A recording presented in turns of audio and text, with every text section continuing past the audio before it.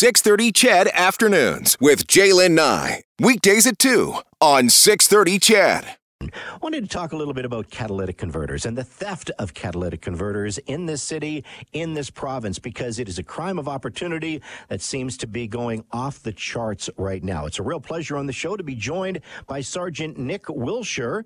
Sergeant Wilshire is with the Crime Prevention Team here in Calgary, the Calgary Police Department. Sergeant Wilshire, thank you so much for your time. Glad I could be here. This is a problem, the theft of catalytic converters, not only in our city here in Calgary, but province-wide, isn't it? It is, yes. I mean, we've certainly seen it pick up in the last couple of years. It's certainly become more of a kind of a popular crime that's occurring. But it has its kind of peaks and troughs. We certainly see it spike during the summer months, and then during the winter months it does ease off. That's usually to do with the only way you can extract these things is by actually going under the vehicle. Trucks, school buses, RVs, are these the most common vehicles being targeted, Sergeant?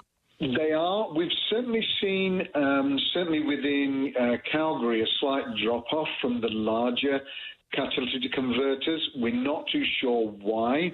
In our investigations, we've identified a few different reasons, some of it being that they're more difficult to, I guess, pass through the criminal network.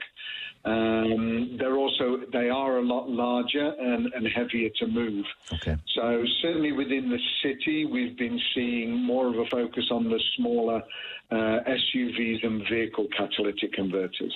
You talk about the criminal network, and I don't want to give potential thieves any ideas out there, but how do they get rid of them? You don't just come to your local pawn shop with 20 catalytic converters, do you? Well, that's it. It's taken us a while to try and, because it is fairly new, to try and identify what is happening with these things, and we're still learning as we go along with each investigation. Initially, we thought they were taking them direct to the scrap metal dealers, but with the new rules that the province has brought in, where anybody taking anything in some of these scrap or recyclable metals, personally, they have to give ID. Mm-hmm. There's no money transferred. It's actually done all electronically to a designated bank account. So it's quite difficult. So then we have to look at, well, how are they transferring the materials that they steal into what would be currency? And we've certainly found that those that are stealing these items, a lot of them are actually addicts, and so they're actually only getting maybe a day's worth of drugs for the items they steal, certainly well below the market value. And so we're just now looking at who are these intermediaries that are now collecting these items and then trying to transfer them into cash. So what can I do to prevent from becoming a victim? Because, that's I think what a lot of our listeners are probably asking here this afternoon. And that's it. And the first thing I would say is, certainly while the weather is good, get underneath your vehicle and have a look to see where your catalytic converter is. And specifically for if you don't want to go under the vehicle, if you're going to research it online, make sure you've got the correct make and model of the vehicle.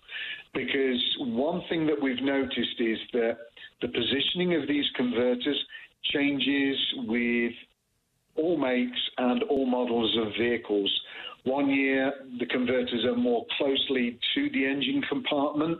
If your catalytic converter is kind of right in or with the engine compartment, those aren't stolen because they're too difficult to get to because they can't cut at the other end.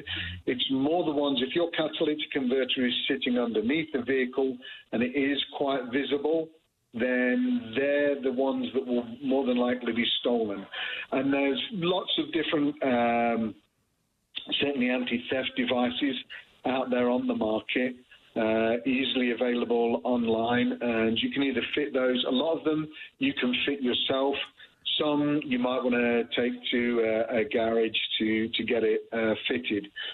But what we recommend generally is make sure you've got a good motion alarm. Always park somewhere where there's a lot of foot traffic, where you can see your vehicles. And if you do have a garage or a parquet to park in, that would be the best place to do that. I know police across this province are very, very busy with a lot of different issues. Have there been, and you can only speak from a Calgary perspective, but have there been a lot of arrests with the thefts of catalytic converters? There have been, yeah. We've had quite several arrests, both in the city and in the province. And each arrest gives us the opportunity to talk to the individuals and just kind of find out where they're then selling them onto and what's driving them to actually commit these crimes. So we're able to gather information. Not all of them talk to us, but the ones that do certainly give us quite good information. And that's part of our ongoing investigation, trying to really identify those middlemen that are kind of then selling them on. Sure. Sergeant, this has been very enlightening to me, hopefully to our listeners province-wide as well. Thank you so much for your time. You stay safe, stay healthy. Thank you very much.